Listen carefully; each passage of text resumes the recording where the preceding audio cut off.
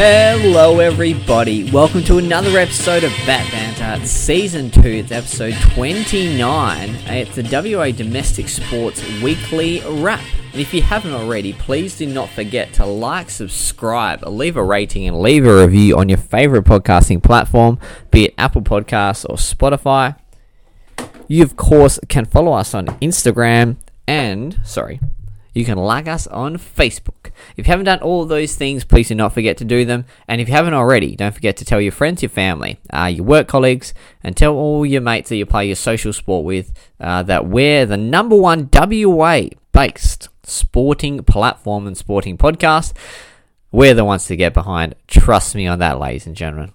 All right. Wow. What an incredible weekend for one main reason and one main team. And we start off with them most weeks, as we have been over the last month or so. And why wouldn't we do so yet again? And of course, I'm talking about the West Coast Fever. To Parkers, Ariang with the interception. That's a massive play from the Diamonds goal defence.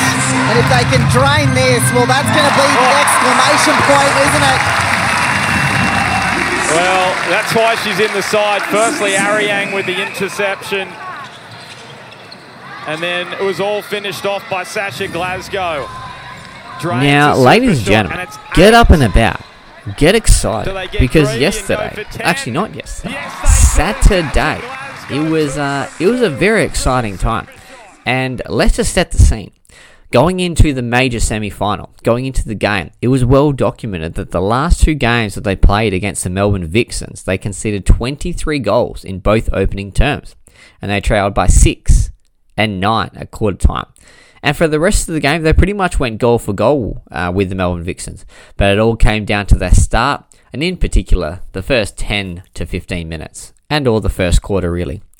But did they not do a Melbourne Vixens on the Melbourne Vixens on Saturday? They absolutely turned the game on its head. And let's get to the game itself, because I'm sure you're eagerly anticipating and wanting to know what happened. So they made their move halfway through the first quarter. They scored a patch of 8 of 10 goals to create a 4-goal buffer with 4 minutes 30 to go. Janelle Fowler was 18 from 18 in the first quarter, and the Vixens hadn't trailed by more than 5 goals at quarter time all season long. But they ended up trailing by 9 by the end of the first term. With 12 minutes to go in the second quarter, the possession count was 57% to 43% to the Fever, and they led 37 to 24 with 1 minute to go in the second quarter. At halftime, the shooting accuracy was actually the difference with the Fever, West Coast Fever. They were shooting at 95% compared to the Vixens' 80%, and the Vixens had 5 more turnovers as well. But finally, the time in possession was 58% to 42%. And that was as an advantage to the West Coast Fever. So they dominated and controlled the ball, therefore controlling the game. The Vixens, they only got 26 goals to halftime, and that was their lowest score of the year. This was on the back of an absolute defensive masterclass from the West Coast Fever. They actually ended up getting up by 20 goals with 3 minutes to go in the third quarter. And at the end of the game, they won 71 to 62 on the back of a 95% shooting display up against the Melbourne Vixens' 88%. However, the Vixens did shoot a high percentage for the super shot. They shot that at 71% or 12 from 17. Fever won the gains 13 to 7. They won the intercepts 8 to 5 and deflections 11 to 8.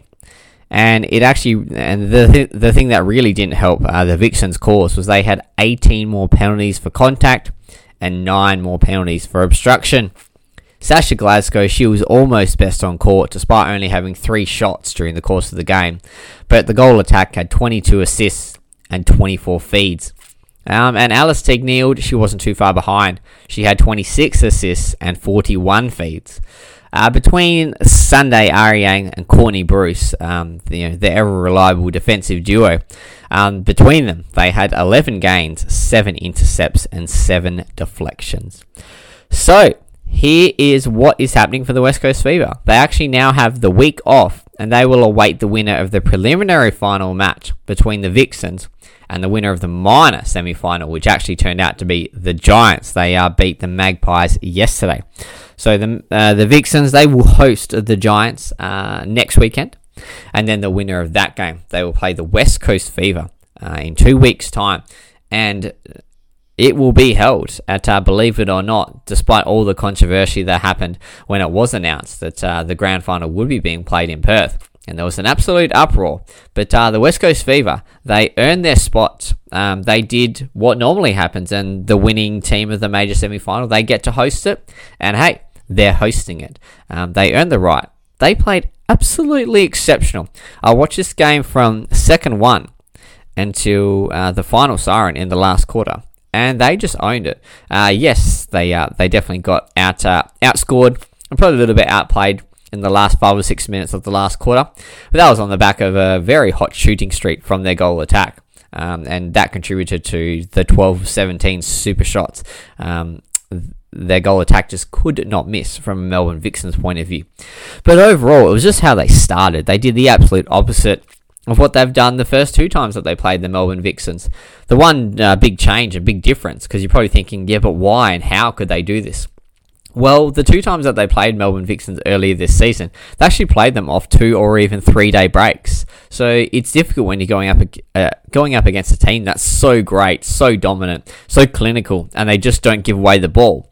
But they had 7 days to prepare for them, and they obviously did their homework. They scouted.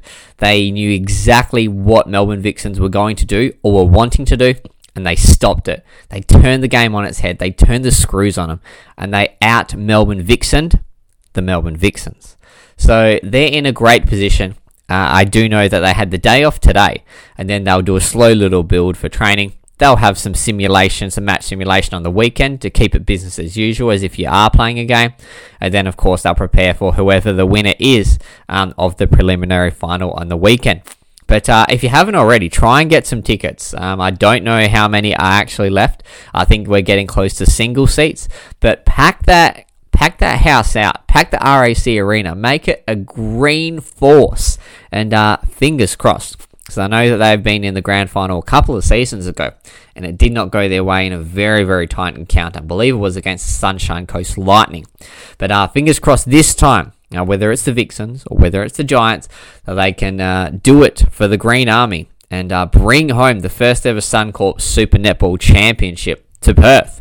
And West Coast Fever, we'll be touching base with you next week. Not that we'll have too much to say, but train hard.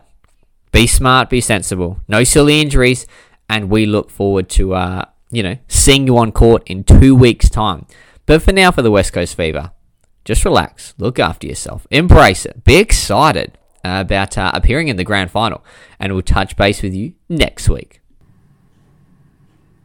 Atlanta putting on a run, and Sammy Wickham left alone on the outside. Bad news for Atlanta. I mean, she is just on fire tonight. Bringing up the next.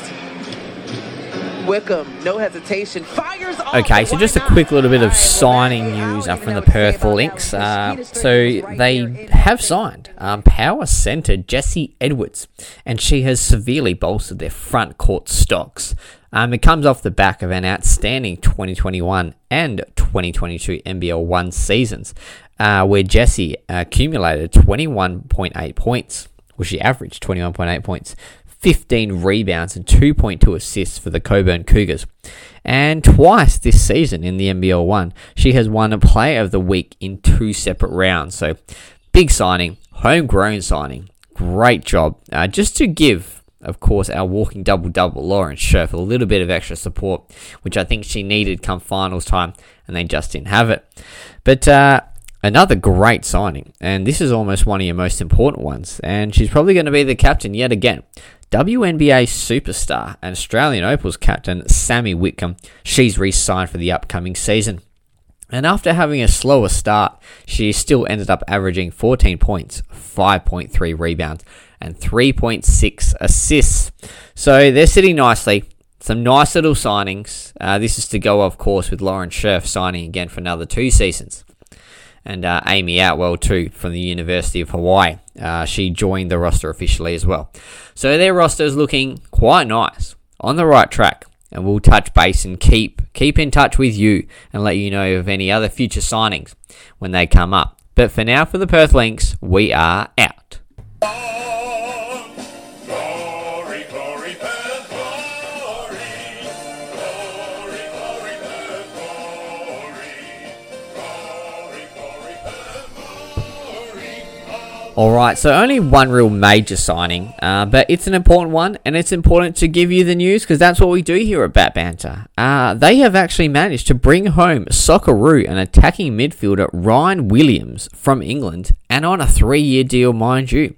They negotiated an undisclosed transfer fee, which doesn't normally happen for the A-League. This is from the League One team Oxford United, as he had 1 year remaining on his contract. So that's why they had to, pay him out from that. He's spent 11 years in England playing 250 Championship, League One and League Two appearances for clubs like Fulham, Portsmouth, Barnsley, Rotherham United, and of course Oxford at the end of his career that he is still playing in. So really, really great pickup. A very experienced player who's come from England. And of course, we know that that's really the pinnacle of where soccer happens for the most part. So nice 3-year deal. Former Socceroo midfielder Ryan Williams. Of course, his brothers, Aaron. And I'm just trying to remember the other one as well. I want to say Reese. But nonetheless, I know that we've had a couple that have played for the Perth Glory. So yeah, he was one of their major announcements and signings. And of course, that comes on the back of Mustafa Amini signing last week. So they're doing okay, making some okay signings, and they're getting young guys and homegrown products as well, which I'm very, very happy with. So looking forward to seeing Ryan Williams for the next 3 years here in the purple. And I will keep you posted and touch base with you, of course, when there are more signings of significance when they come to fruition. But for now, for the Perth Glory, we're done. Okay, ladies and gentlemen, that's it. We're done. We're dusted. That is the end of Season 2, Episode 29. It's a WA Domestic Sports Weekly Wrap, and it was the WA Domestic Sports Weekly Wrap. If you haven't already, please do not forget to like, subscribe, leave a rating, leave a review on your favourite podcasting platform, be it Apple Podcasts or Spotify. You can like us on Facebook, and you can follow us on Instagram. Whether you're listening in the morning, the afternoon, or the evening, it's been an absolute pleasure having you on board. And please do not forget to follow, as we do, and as all of us do about Banter, all of our WA teams as we check in with them next week on the WA domestic sporting scene. But for now, from yours truly, the great man Adam Batt, I'm out. See you later.